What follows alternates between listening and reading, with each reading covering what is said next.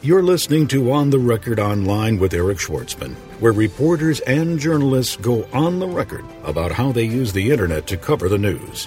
For the latest trends, tips, and tactics on how the web shapes popular opinion, subscribe to our RSS news feed or visit us online at www.ipressroom.com.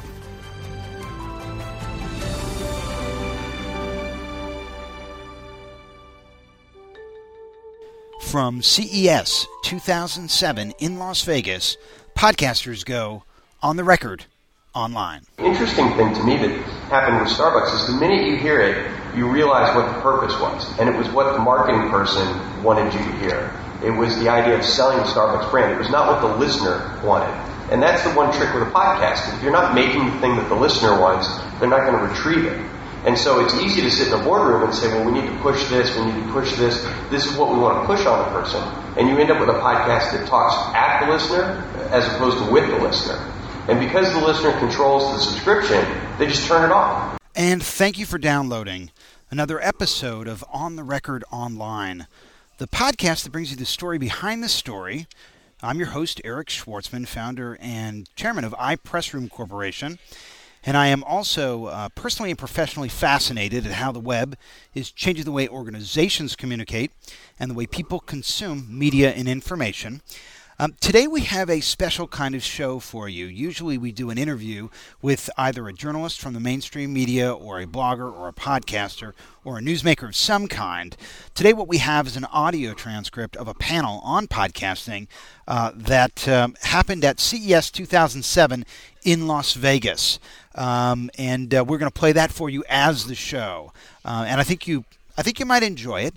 If you want to subscribe to this podcast, you can do that at www.ontherecordpodcast.com. If you have questions or comments or feedback or suggestions for future guests, please email that to Eric at ontherecordpodcast.com. We love getting your suggestions. I love getting your suggestions. So if you have them, feedback, comments, anything, good or bad, please send it to me. So as I said, this is a panel that happened at CES, and it was moderated by Tim Borkwin. He is the one of the two podcast brothers with his brother Emil Borkwin, and also the organizer of Podcast and Portable Media Expo, which is a great trade show about podcasting.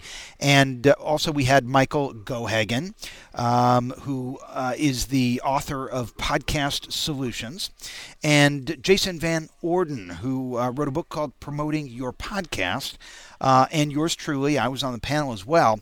And, there also was a gentleman added at the last minute who was an executive manager with Street IQ. And unfortunately, I forgot his name. He's not on the website. And I went to the Street IQ website to try to find his name, and there's nothing about the organization other than a simple About Us page with nobody's name listed. So if you're listening, Mr. Street IQ, I apologize. I would have liked to have said your name, but it wasn't on the website, and I couldn't remember it. So it's not there. I want to mention to you, if you're listening, about an opportunity, a professional development opportunity. I'm going to be teaching a course at UCLA Extension called An Introduction to New Media PR, which starts January 21st, 2007, and runs through February 21st, 2007. Actually, January 24th through February 21st. It's basically five Wednesday evenings. Starts at 7 p.m., so, if you work by day, you can certainly get there by night. It's on UCLA's beautiful campus, just a stone's throw from the Taser incident where the YouTube person filmed some police brutality on campus. So, we can talk about that as well. But we're going to have some great speakers. And the one thing I did want to mention is for the last course, which is going to be on February 21st, on the evening of, we're going to have a really amazing panel. I've assembled a new media super panel with the GM from LATimes.com, Rob Barrett. Really smart guy leading the newspaper's online migration. Also, we're going to have Kevin Roderick, who's the editor of LAobserved.com, which is a great local LA blog about the media. He is a media veteran. Very, very lucky to have him, as well as Claude Brodesser, who many of you may know used to write for Variety and since has left Variety and does a show for KCRW called The Business, which is also syndicated on NPR. It's about show business. And he also is a blogger at TMZ.com. So really looking forward to getting those minds together and talking about some of the issues confronting us from a PR and a media perspective. So now, without any more rambling, I am going to play for you the panel recording from CES 2007 after this. Don't be left behind. Get the latest online PR tools and services from iPressroom. Powerful, easy to use, available on demand. Extend your sphere of influence online with iPressroom, tools for online media centers, virtual private press rooms, RSS news feeds, podcasts, and more at www.ipressroom.com. iPressroom, always on, even when you're off. So let me just introduce myself. I'm Tim Berkwin. I'm the founder and CEO of TNC New Media. We do the podcast and New Media Expo, and we also do a series of other podcasts for different niche audiences. EndurancePlanet.com is one, which is a podcast for triathletes and adventure racers and marathon runners. We have one called TraderInterviews.com, which is for online investors and traders. And then we have one called Small Business Podcast, which, as the name implies, is for entrepreneurs and small business owners.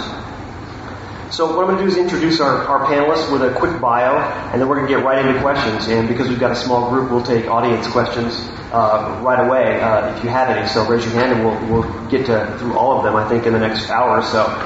But each of the panelists we wanted to bring in because they kind of have a unique aspect or expertise when it comes to podcasting. So through all of us, hopefully we'll give you the information you need and can answer the questions you have about how to implement a podcasting program. Just a quick, just so we know who's in the audience, how many people here, if you could just raise your hand, are already podcasting? Do we have any podcastings already? Okay, 3. The rest of you are looking into podcasting, I'm assuming, to either promote a company or promote a product or a product launch or some PR capability or marketing or promotion. So we're going to hopefully give you some tips and ideas about ways you can do that effectively here. So on my immediate left is Jason Ed Norton. He's an author, podcaster, and podcast consultant. His website, howtocreateapodcast.com, draws thousands of visitors every month with its combination of technical tips and marketing strategies.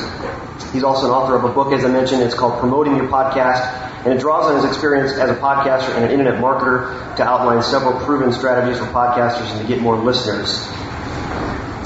To his left is Eric Schwartzman. He's founder and chairman of iPressroom Corp. He is the former director of promotions at Rogers & Cowan, he established Schwartzman & Associates in 1999 to help technology, media, and entertainment companies integrate the web into their public relations, corporate communications, and marketing initiatives.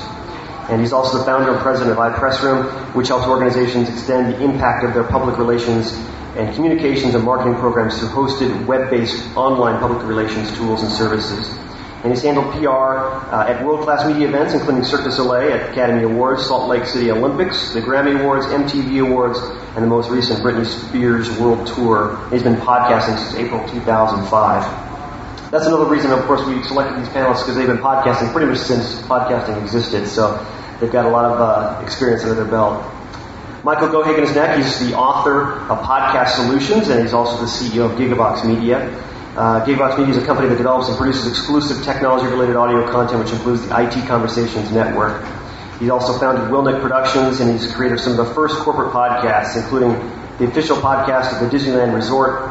And his other podcasting initiatives are Real Reviews, Films Worth Watching, which is a movie podcast, one of the very first, probably when there were about 12 podcasts out there. Michael's was one of those first 12. He's also the creator of Grape Radio, which is probably the premier wine podcast. He's also founded PrivateCast, which is an enterprise-level solution for secure RSS currently used by Duke University. He's the co-author, as I mentioned, of Podcast Solutions, The Complete Guide to Podcasting. And then Wing Yu, at the end there, he's the CEO of Street IQ. He's the editor-in-chief of StreetIQaswell.com, and he's a leading director of business podcasts and the CEO of Financial Content, a provider of stock market data and news to online media and financial services portals. And Wing's got some particular experience in using podcasts for investor relations, too, which is why I want him on the panel. So we're just going to jump right into this first question that I have to try and get some information out there for you that you can use. And one of the things that you've probably seen in the media is companies that have started a podcasting initiative. Some of them have done very well, and some of them have kind of fallen flat, and they've been burned in the media for some of the initiatives that haven't worked out so well. So I'm just going to start to my left, and Jason, if you're able to give us a couple of examples of setting up a podcasting initiative that's going to be set up for success. Can you give us some examples of some podcasts that have done very well, and maybe what are those characteristics that they have? Definitely one thing that I think gets underestimated when companies start a podcast is just there's some of the smaller details of the technology and things. This is where it can be useful to bring in some help with some outside help with consulting or whatever it is.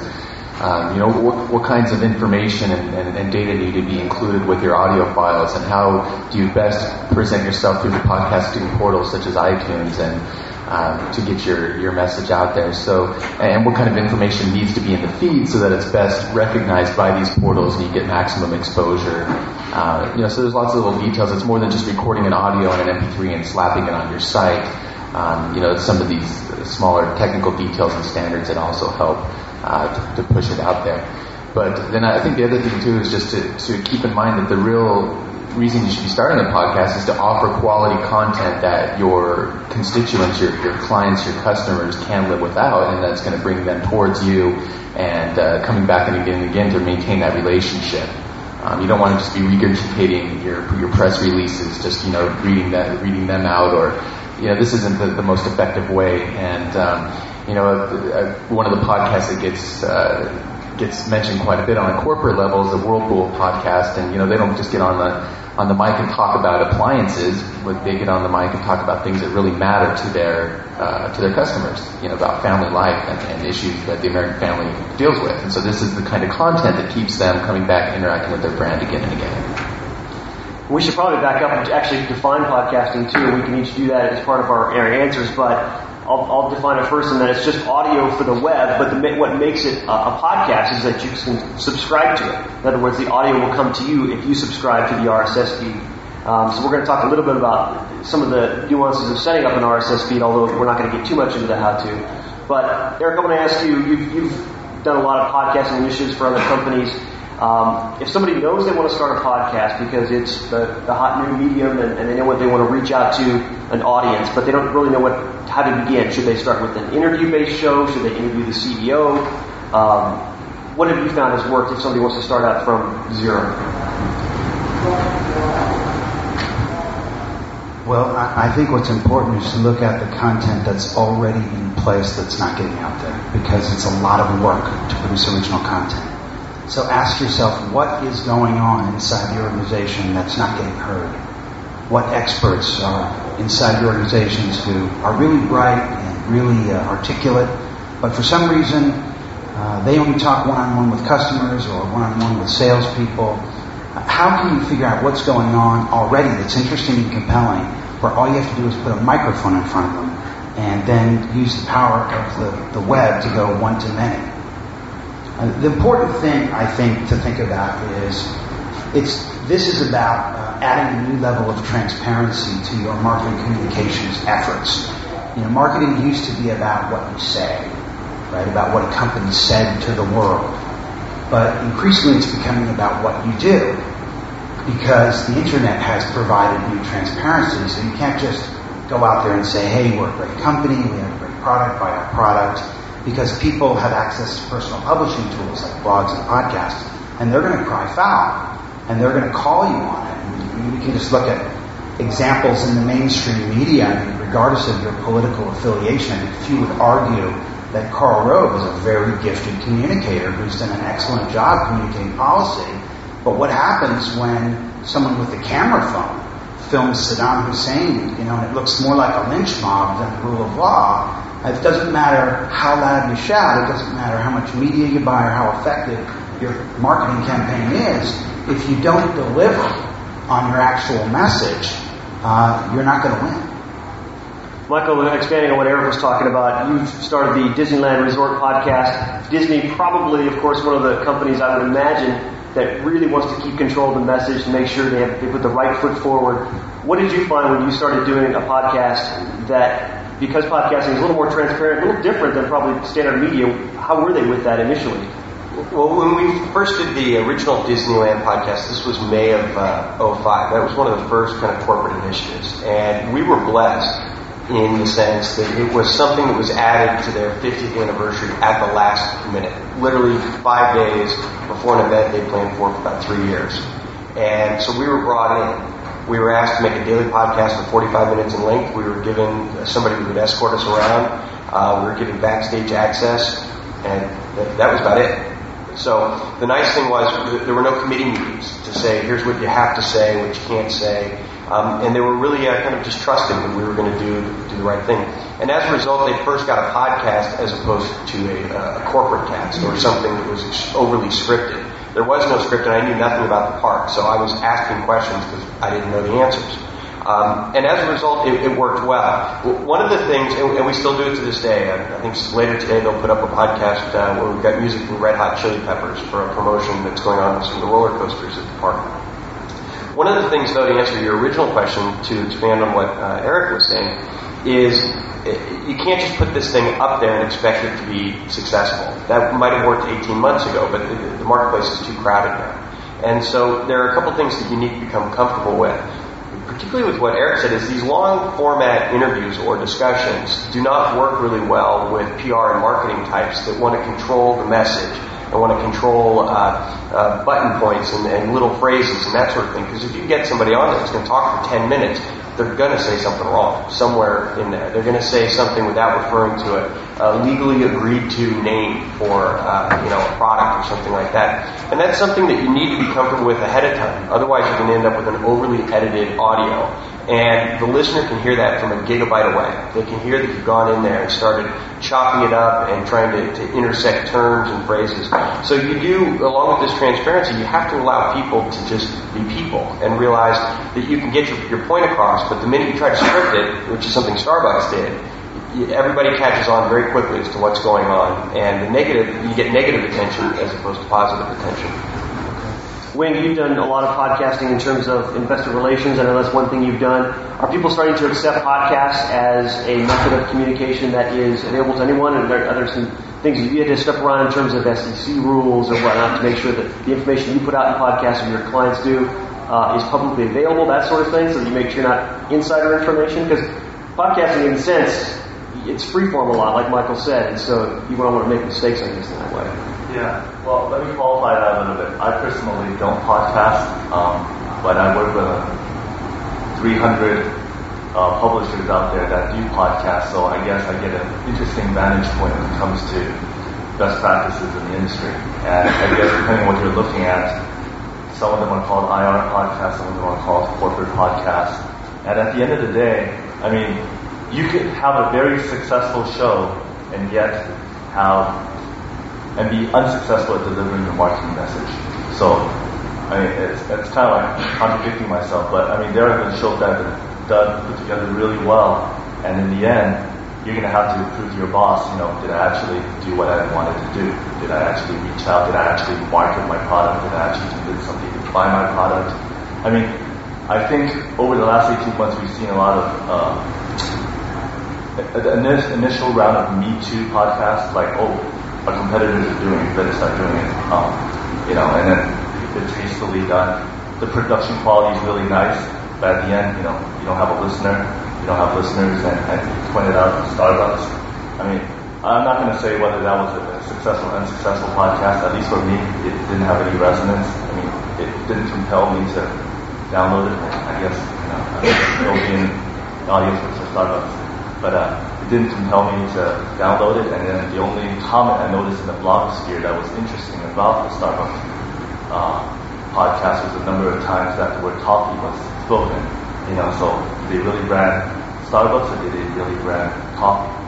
And so from where I stand, I see a lot of interesting experimentation going on. A lot of it is about getting the message out in a corporate way, in a corporate manner, full disclosure. But I think it's more fundamental than that. I mean, it goes back to marketing 101. What is your message, and if you can successfully convey that message? I think the Starbucks example is a good example. Why don't you, for people that may not have read about it, talk about that whole thing. So Starbucks put together a podcast and put it out there. And after their first episode, they had a story in the Chicago, Chicago Tribune, whatever the paper in Chicago is, talking about how horrible this podcast was. So this wasn't normally the publicity you were looking for launching an initiative like this. But it's interesting to use it as an example because it's one that most podcasters have heard about. Going back to like early GM podcasts, that gets a little old and people aren't familiar with those. And Starbucks happened not long ago. But the interesting thing to me that happened with Starbucks is the minute you hear it, you realize what the purpose was. And it was what the marketing person wanted you to hear. It was the idea of selling the Starbucks brand. It was not what the listener wanted. And that's the one trick with a podcast. If you're not making the thing that the listener wants, they're not going to retrieve it. And so it's easy to sit in a boardroom and say, well, we need to push this, we need to push this. This is what we want to push on the person. And you end up with a podcast that talks at the listener as opposed to with the listener. And because the listener controls the subscription, they just turn it off. And so you've got all this, you're spending tens of thousands of dollars or whatever their budget is internally to produce this thing, and it's going out to an audience of very few people, or in this case now podcasters that just want to hear how bad it is. And it was my understanding they might have even cast the roles. I have no idea if that's true or not, but rather they have this amazing sense. I've had Starbucks 3 times since I've been here. An amazing sense of community. A great way to talk about the experience. A great way to talk about the kinds of coffees they have. But instead, they came up with a marketing piece to really push coffee on you and the Starbucks brand, and everybody turned it off.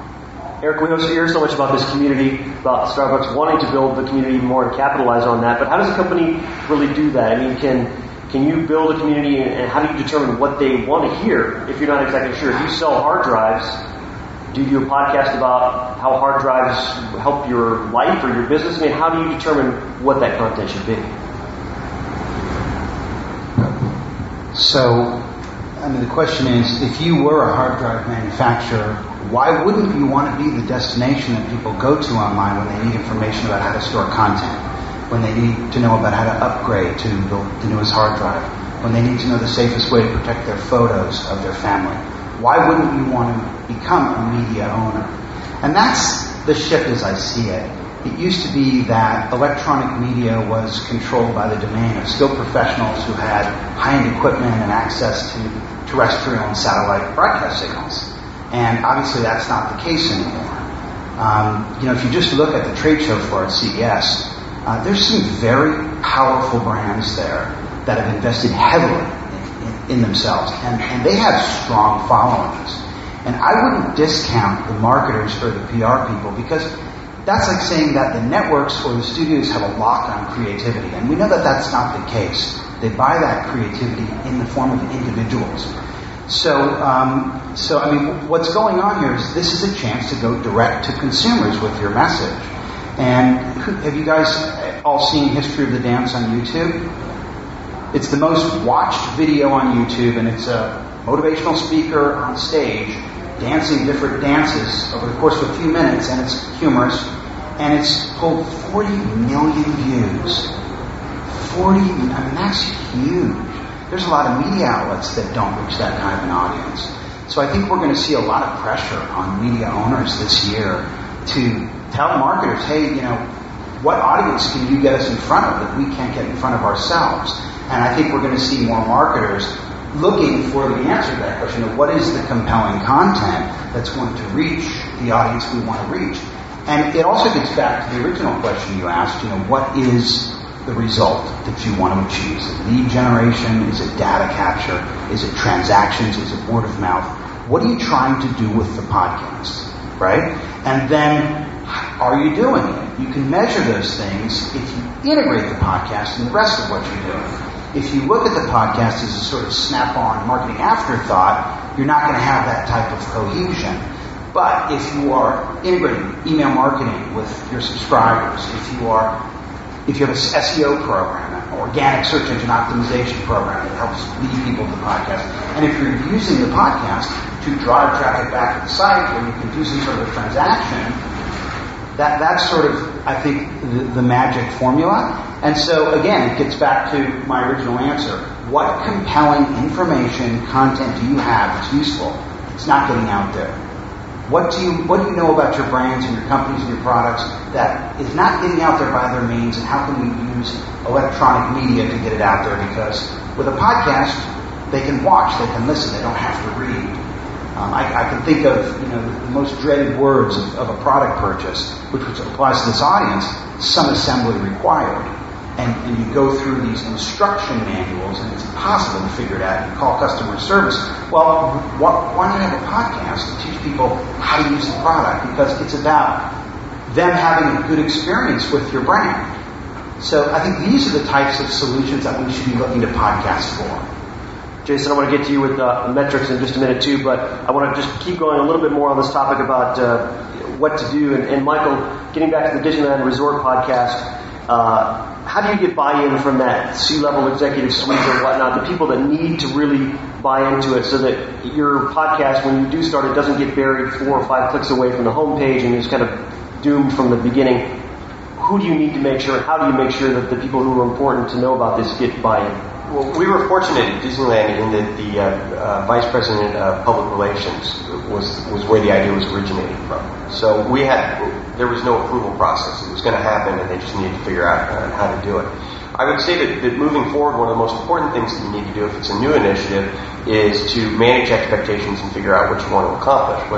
What Eric was talking about, and realize if this is the idea of selling a product, then you need to build a podcast that's supposed to do that. If it's a way to communicate about your brand, and that all just comes down to figuring out who the listener is, and then building what the listener is going to get.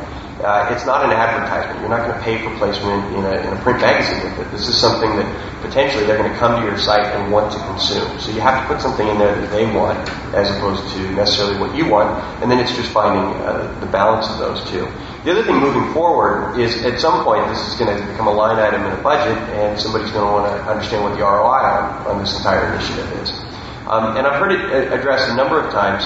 This all goes back to the original planning. What is the goal, and how can you measure whether or not you've achieved success? Is it a particular number of listeners? Is it some sort of outcome that you want to achieve? Or is this a return on influence initiative where the cost is much like just a goodwill marketing initiative, kind of brand alignment and brand imaging? But you need to go into that up front. I think too many companies now with this kind of Me Too approach, they throw a podcast out there and then they can't figure out why a million people haven't come and download it. And now if you do launch one of these, you're going to have to do some marketing, and you're going to have to spread the word, and you're going to have to get it out. Let's talk about that, Jason, some of the things you can do to promote your podcast, and you're the expert there. Obviously, iTunes is a huge part of podcasting. You can submit to directories. What kind of advice can you give to our audience about making sure that the podcast gets listened to? Well, the biggest thing, of course, if this is if you have a major brand that your podcast is representing, then obviously leverage the power of that brand and whatever lists you may already have in the email or mailing lists or the other marketing integrated into that, and make it clear that you have this podcast. So leverage that, but. Definitely, it goes back to what I originally said about having the right data in the feed, having the right data in the audio files, so that this is the information that shows up on people's portable players, so that when they're listening to this, they can remember what they got, where they got it, or what it is, so that it shows up when people are searching in iTunes. I mean, more and more iTunes is becoming just as much of a search engine as Google is, and so you need to think of it that way. And with so much content hitting the internet, not to speak just of podcasting, with blogs and all this other stuff, search is going to be really important. So knowing how to, properly put your data together and your podcast together. And so, specifically, a little bit of tech jargon, but with your MP3 files, look at what's called the ID3 tags. This is, the artist and the title and the album and stuff. That data needs to be used just like it does with a song by, a pop artist. You also need to use that data for a podcast to have that in there. And then there's specific information that needs to be in the feed so that the directories will display, what the name is and the web. And so when searches, this stuff will come up more often. Then the other thing that I encourage to do about the podcast is to actually have a prominent place on your website where the podcast lives, probably with a blog. I highly recommend using a blog to publish your podcast, and then using all the technology and community that goes behind blogs. People like to link to blogs, and people like to mention a blog post or a podcast on another blog. And so the easier you make it for people to link to your content, that's going to put a lot of legs on and help it get out there. And make it easy for people to submit your content to, Delicious, which is a social bookmarking site. So all these social media networking, this is kind of a field that's starting to be called social media optimization, making it easy for your content to have legs and get out there on the internet through these social networks. So, if you look into and understand how to use those things and make it easy for your audience to use those tools, then it will definitely help your content go further. Let's talk about metrics for a second. First of all, do we have any questions yet? Okay, just let us know. Let's talk about metrics, because that's a big subject that people have been talking about in podcasting for 2 years, that you can't track podcasting, and that's maybe one of the reasons why they have difficulty selling it up the chains, because how do we determine how useful our podcast is? Is it downloads, complete downloads, partial downloads? If somebody downloads half your show, do you count that? Jason, can you give us kind of a baseline of where to start about how to measure success on this?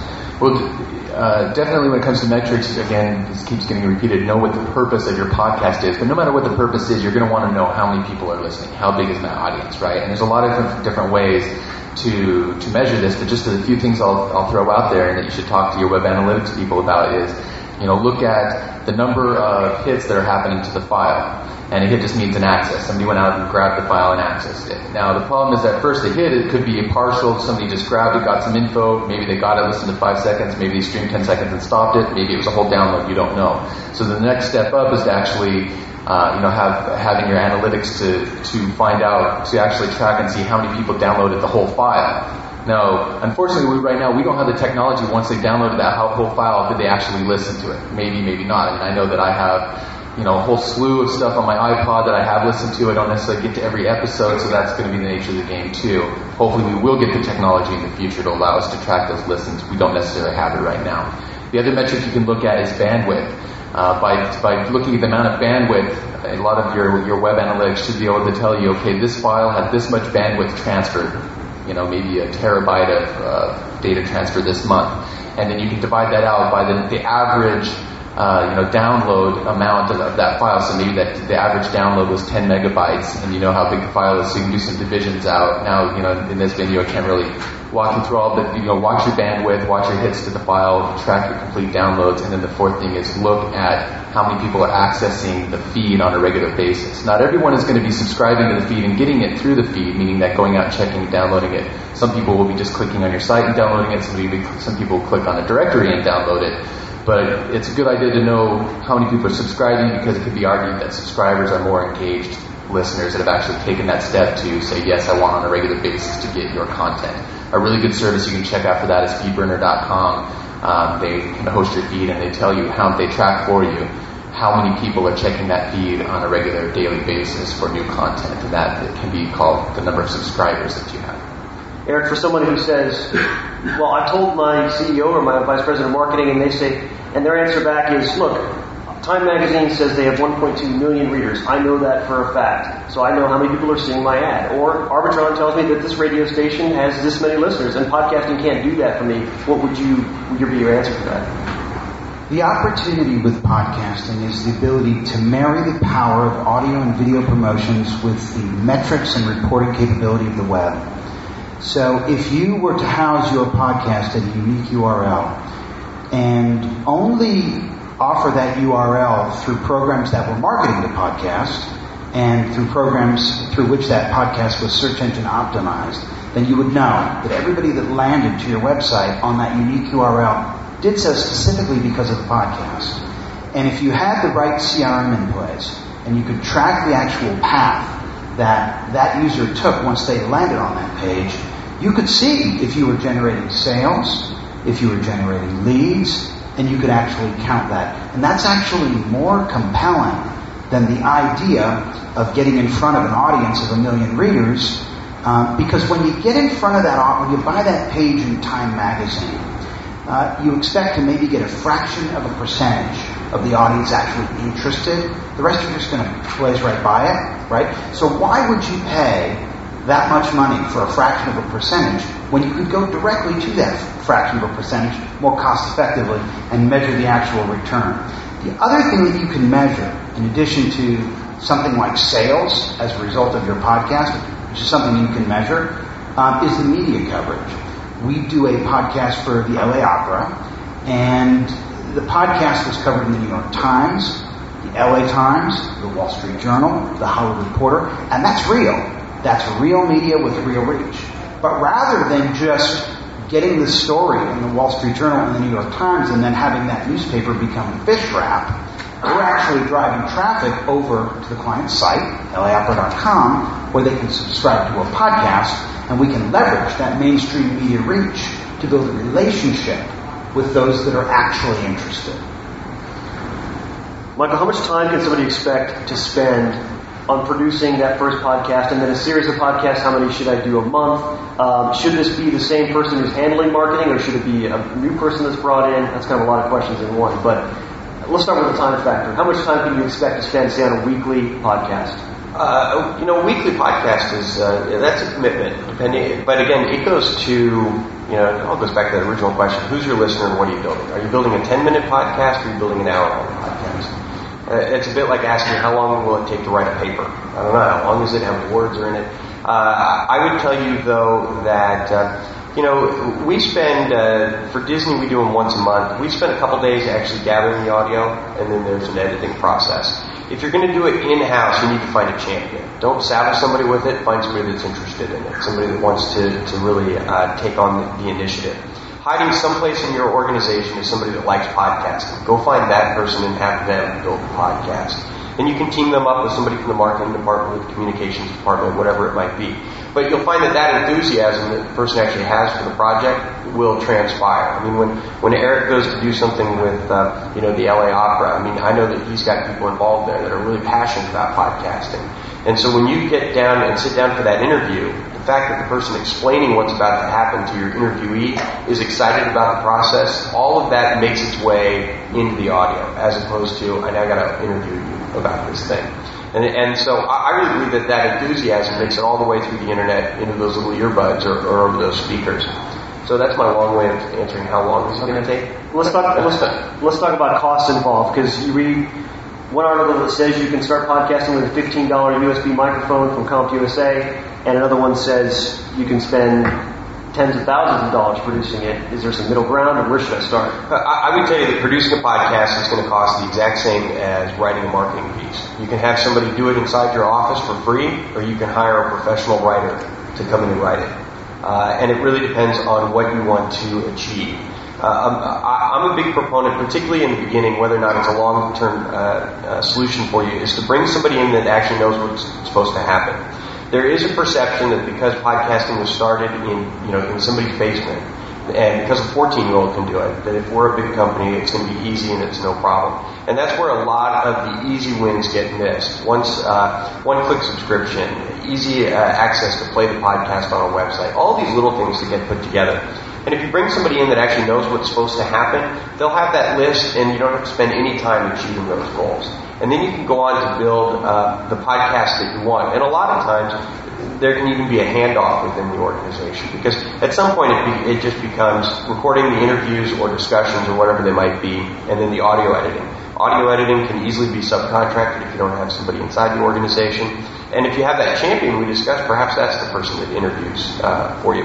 Other companies have taken the course of hiring talent, people with well-known radio or TV voices, and gone that route as well. It really depends. I mean, this is your opportunity to put an audio or video message forward. How do you want your organization to be represented? When you've seen, as you mentioned, a lot of publishers using audio podcasting now as part of what they're doing. Any good examples of how companies have started using podcasting in an existing campaign of content, or if they've just been doing text, how they integrate audio into that in a way that is easy for their listeners to subscribe to? Well, what's interesting is a lot of the companies we work with are publicly traded companies, so they already have a long track record of creating webcasts, part of the corporate quarterly earnings, and you get all gradients of podcast production out of it. Some of them just take the webcast and repurpose it, take the audio track, and ta-da, you have a podcast, and it doesn't cost any more. Others actually take the time, put the CEO in the studio, get him coached so that they could actually make a better presentation and then run into a lot of post-productions. I mean, what's interesting is, and this is something you probably really want to consider, sometimes your CEO may not be the best person to speak. You might need to actually hire somebody else, and it's not an ego issue. And also, what we've seen is a lot of publicly traded companies also do a lot of post-production to remove the ums and ahs. And suddenly, you try it yourself. You remove the ums and ahs from anything that you record, you sound eloquent. Take our presentations, this panel discussion up here, remove all the ums and ahs, probably cut out half the time. So we're seeing a lot of cost variations. And it can be literally done with $100, or it could be a complete full production where you get the marketing team and hire people to come in, hire the Thompsons of the world to come in and help create your podcast for you. Eric, you've got a lot of experience too integrating podcast into an existing PR or marketing campaign. Should I be sending out audio now podcasts with all of my press releases, or how do you see that best fitting? Are you giving good examples of how somebody's integrated into an existing campaign? I don't think that you should be sending out podcasts with every press release. As I said earlier, I think you should be using the podcast to get out information that's not getting out by other means. You've got all this media available to you. You've got blogs available. You've got the website available. You still have radio. You still have TV. You still have brochures. You still have trade shows. So what you have to do is think about what's unique about podcasting that you can leverage. What can you use podcasting for that you're not getting something else done with? So if you have an executive that speaks at a conference like this, that executive is going to invest probably 6 to 12 hours in their presentation. They're going to give their presentation, it's over, and it's gone. Maybe the show organizer will record it and offer it on the website, but why wouldn't you take your little iRigger, like the ones down there on the stage there, and record the presentation and offer it as a podcast? And I think a great example, and I'll just throw it out there because you're the moderator, Tim does a podcast called The Podcast Brothers. And it's Tim and Emil in the back of the room there. Raise your hand, Emil. And they produce a trade show called Podcast Expo, Podcast and Portable Media Expo. And they do these podcasts leading up to the show, talking about what's going to happen at the show, talking about who's going to be speaking at the show, and it gets the community excited about the show, and it gets people involved in the show. And people send in comments to you, and you play them on the show. And I think that's a great use of a podcast to build excitement for an event that's coming up. And this all goes back to kind of, Jason, getting out of your comfort zone instead of just reading a press release, which is kind of what I think the very first corporate podcast was, or something like that, where GM was reading press releases, and they have since gone back and done some adjustments there. But can you use it do podcasts have to go on for on and on and on as a series? Can you use it to promote an event coming up, or a product launch that at some point that podcast series will end? And then what do you do with those subscribers that have subscribed? I think the most effective thing, if you're going to take the trouble to build up subscribers and bring them towards you to consume this content, is you want to continue to take advantage of those people. I know a lot of people were talking way back in the early days of podcasting. There was that Paris Hilton movie that came out, and Warner Brothers, I think it was, built up this whole huge audience for a series of maybe 10 podcasts that led up and got everybody psyched about the movie. I don't know how effective it was or not in that, but then all of a sudden they just stopped. And there's talk of all these people who had downloaded and listened to this thing. Now this isn't to comment on the effectiveness of that content, but the problem is after that, what did they do with those subscribers? They didn't do anything. And so then those people just had that feed sitting there in their aggregator and nothing happened. They eventually probably just deleted it. Now, that's not to say you couldn't do a temporary thing, but I think the most effective thing to do is, at the very least, if you build up to an event and you're doing it weekly or whatever, and then maybe it needs to slow down and just monthly you're sending something out to at least keep those people engaged, I think that would be probably the smartest thing to do. Now, if the circumstances really merit it, fine, go ahead and do your limited series of 4 or 5 or whatever, but again, if you're going to go through all that trouble of making the content, pulling people towards it, getting them subscribed, and getting them engaged, you may as well keep them there and keep their mind share and continue to put content out. I'd like to just throw out another idea about how you can build an audience for your podcast. Take a look at the most successful podcasts reaching your community already and listen to it and get familiar with it. And when you have a really great show that you're getting ready to release, take maybe a really interesting soundbite from that show, package it up with a little opening intro that says, hi, and I listened to your show, and I thought you might find this interesting. Play the soundbite, and then, of course, afterwards you can say if you want to hear the whole thing, and give the URL of where they can get it. And you can actually send that out to other podcasters prior to releasing your show. And you might even give it exclusively to one podcaster you think really has reach, or you might blitz and go to 3 or 4 that you think have reach. But you'll find the podcast community will embrace that because this is programming on demand. I'm not competing for ears or eyeballs at 8 o'clock on Wednesday, right? You can consume this anytime you like. So it's not directly competitive. So I think that's a great way to build an audience for your podcast. Think about packaging these smaller segments that feature an excerpted soundbite from your podcast, sending it out to other podcasters in an email and asking them if they'd be interested in playing it in their show. Yeah. I would also add that sometimes the best way to market your products through a podcast may be not necessarily to produce a podcast. Listen to the other podcasts, and maybe there's someone who's already producing a great show which would perfectly match the product that you're trying to market. Maybe Tim's show is already reaching out to a certain audience in the expo industry, and that's what your product is. And maybe all you need to do is produce a segment that would be embedded into somebody else's podcast, which already has a listenership. So not everybody has to get a budget and let's build the best podcasts out there. There are other, and I guess what I'm really saying is sometimes you may simply want to advertise in another podcast, and you would actually get a much bigger return than by trying to do everything yourself.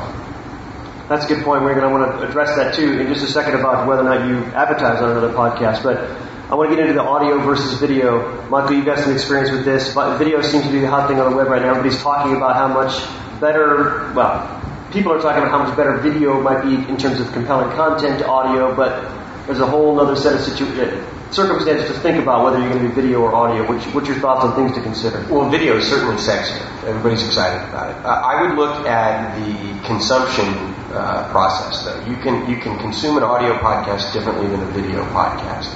A lot of people will listen to a 45-minute video or audio podcast if it comes out maybe once a month. 45-minute video podcast is a much stricter requirement because you have to sit and consume this thing. Whereas with an audio, I can listen to it while I'm on the treadmill or something like that. I can do it while I'm driving. I don't have to have this video in front of me. I know that at Disneyland, we do about a 30 to 40-minute audio podcast once a month, and then there's about a 5 to 6-minute video podcast that's done by their internal broadcast services once a month.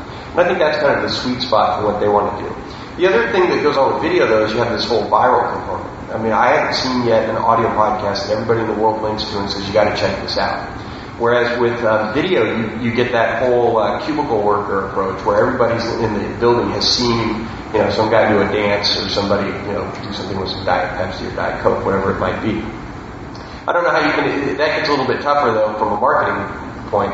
If Coke was behind the whole Mentos thing, that's brilliant. But if it's not, it's just kind of a funny little thing and they get a huge fringe benefit out of these exploding Coke bottles. The viral component, I think, is appealing, and I think that's why a lot of people have traction towards it. The other thing is the cost to get involved. To produce an audio podcast is a number of factors make it much less expensive as opposed to video. And the other thing is you are competing with people. We brought somebody to Disneyland that did a show called 88 Slide. He had his host, he had one home video camera, and he had one assistant that was using a bounce for some lights. We were able to shoot 6 episodes in a day at Disneyland, and he was done. Meanwhile, if that had been a corporate initiative, there would have been lots of people, lots of cameras, lots of money. And so one of the interesting things is if you're going to make a video podcast, go and take a look at some of them, because you'll notice that you don't necessarily need to spend $30,000 to produce a video podcast, because the guy that you're competing against might have spent $300, and in many cases is probably doing a better job because he doesn't have as many constraints. He can get in, get his video, and get out, depending on what it is. I do want to disagree with something Wing said, though, because this panel's boring unless there's some. Let's have some arguments. This makes it good. Yeah. So I'm not a big proponent of getting rid of every and now, in an investor relation call, that is great. Your CEO will sound pristine. But I really believe that one of the attractions of audio podcasts is that you feel like you're in the conversation. And it is important that if you are going to launch this initiative, get some buy-in. I mean, one of the first interviews I did for Disney was Michael Eisner and then Bob Iger. So, I mean, those are guys that are hard to get a hold of, and we had both of them on the first show that we did. But at the same time, we didn't edit them. I mean, they're good speakers, and we let them talk. I like a little bit of natural sound in there, and we like to run interviews for 6, 7, 8 minutes, and you get ahs, and you get ums, and you get pregnant pauses. But the listener, I think, identifies that with that because they feel like they're in the conversation. But that goes again to my whole perception that we should be talking with the listener as opposed to at the listener. I think that if you build an overly polished product, I'm not as convinced that it's as compelling. And Eric, then how do you get buy-in from the marketing department who wants to control that message? Should you put some of it in their hands so they feel like they have control over it a little bit, or it should absolutely not be those same people and make sure that they don't have the ability to stop a podcast because it doesn't have just the right feel or marketing message a company wants? Well, I mean, some companies are going to have the stomach for this and some aren't. Some are ready and some aren't. I think it's naive. It's unrealistic to think that the marketing department is going to back out of the process. They're responsible for communicating the attributes of the brand to your consumer audience. So, I don't think they should be isolated from the process. I really think it's I mean, the way I look at it for myself, I see it as my responsibility to sort of hold their hand and walk them through the process and make it easy for them. And also, one of the nice things about being a consultant in that type of scenario is if it doesn't work out, they're not holding the bag. And I can sort of posture my agency in that area so that, we sort of insulate them from much of the risk. I don't sell marketers short at all.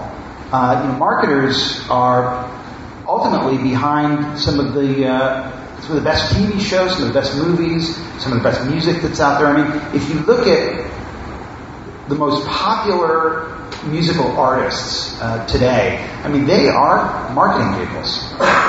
It's not their talent that got them in many cases to where they are. It's the genius of marketing.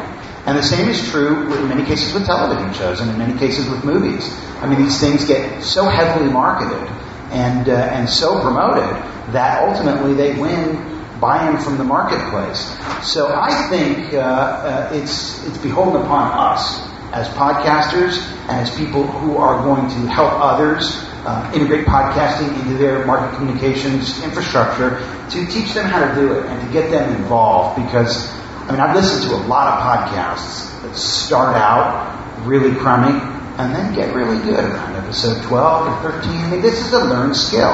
And if you do it, you can learn how to do it. You could probably accelerate the process by learning from an outside consultant or reading up and becoming an expert yourself. But at the end of the day, if you have the time to do this, I think you can learn to do this. Some people are going to be likable hosts and others aren't. I mean, the notion of likability, I mean, there's a reason why Katie Couric is America's sweetheart. She's very likable. And it's very important that whoever is going to carry the torch for your brand be extremely likable. One of the things, just to get back on another point that Michael was talking about when it comes to cost.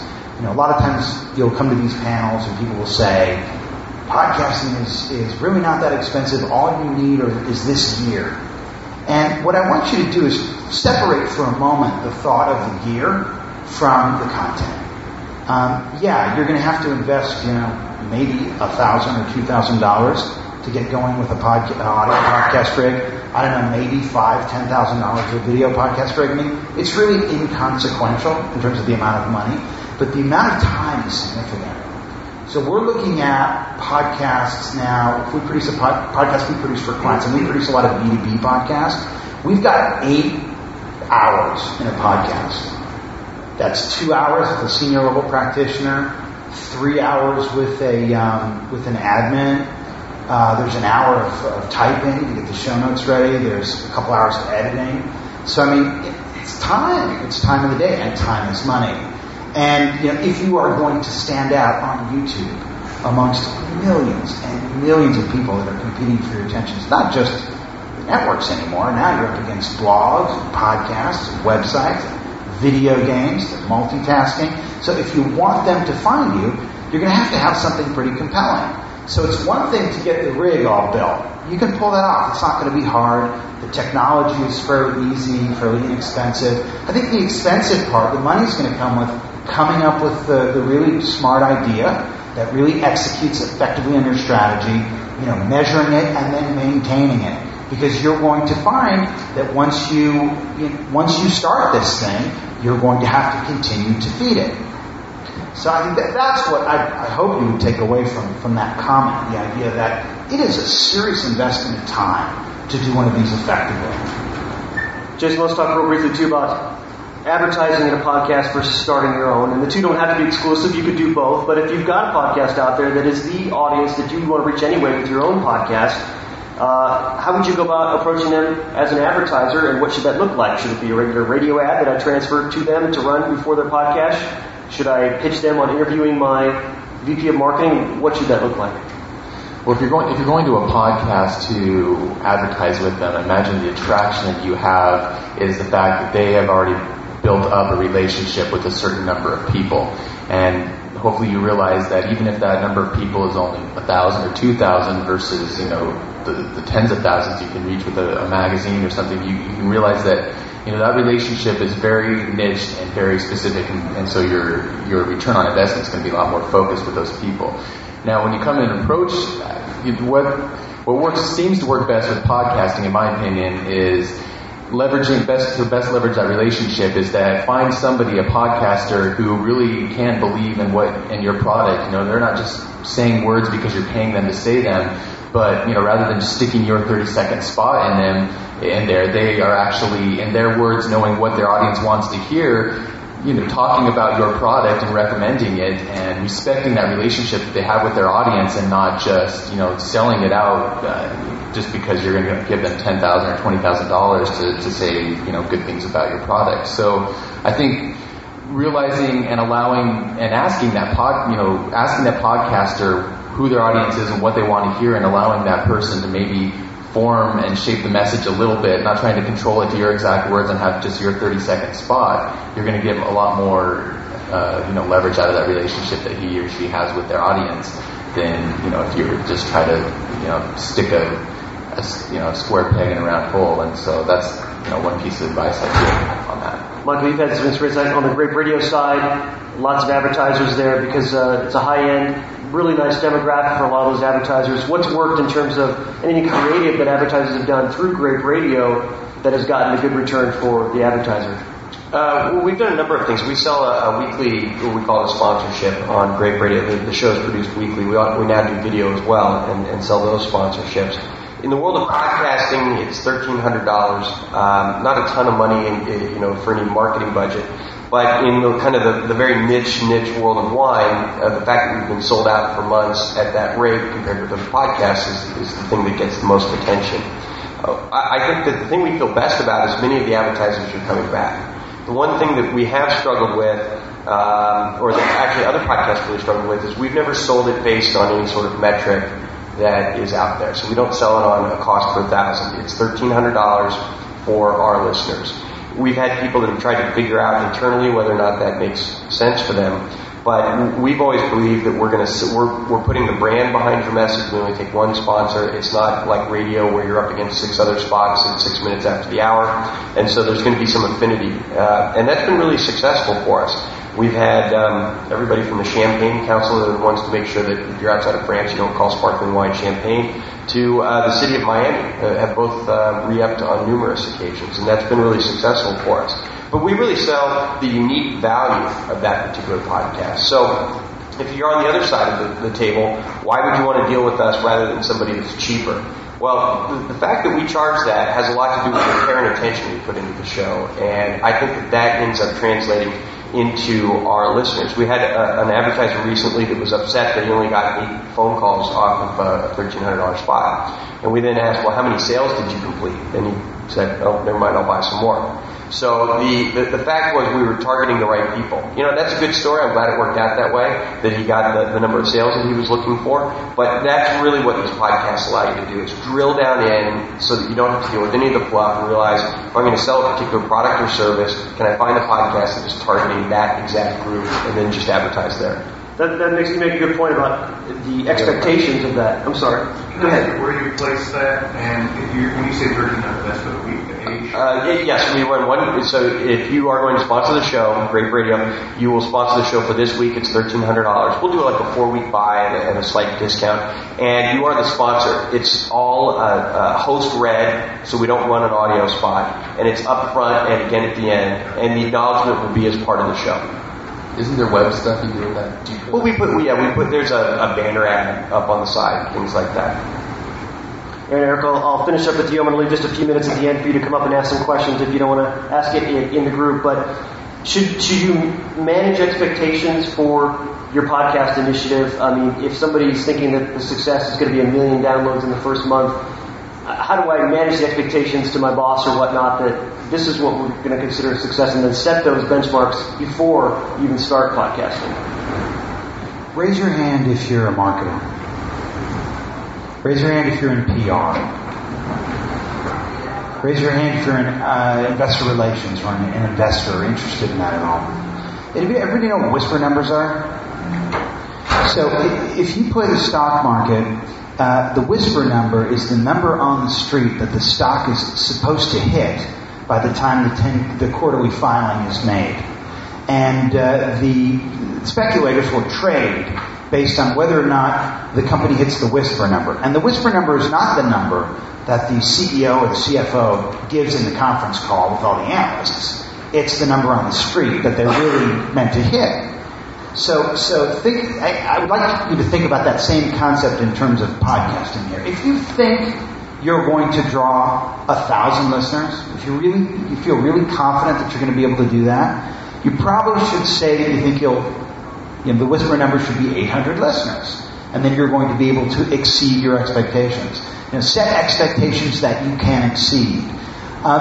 In terms of the scenario that I mentioned before, where you park the podcast center on your site at a unique URL, and then you can measure click-throughs to transactions, that's something that you can actually see how much money you generated off of a podcast. Another example, and this is something that we do in press releases, we do search engine optimized press releases. And there are cases where we've come into the client and we've said, hey, here's the headline, cheap product goes on sale. And it's like, we don't have cheap products here.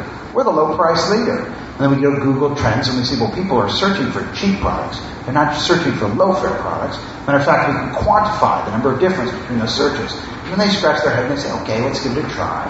And then we bury unique URLs in the press release, and we actually can count the number of people that are coming over and doing a transaction. Well, with a podcast, a lot of people will put together show notes.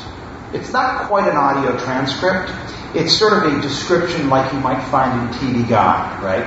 TV Guide is going to tell you what the show is about, but they're not going to give away the punchline because they want you to actually watch the show.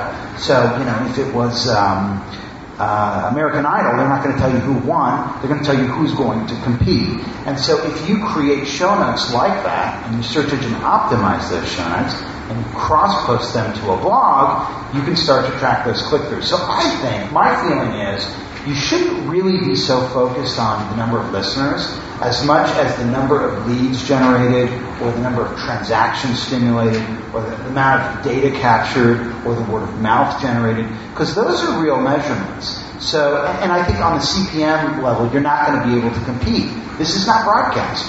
This is niche casting, the ultimate in niche casting.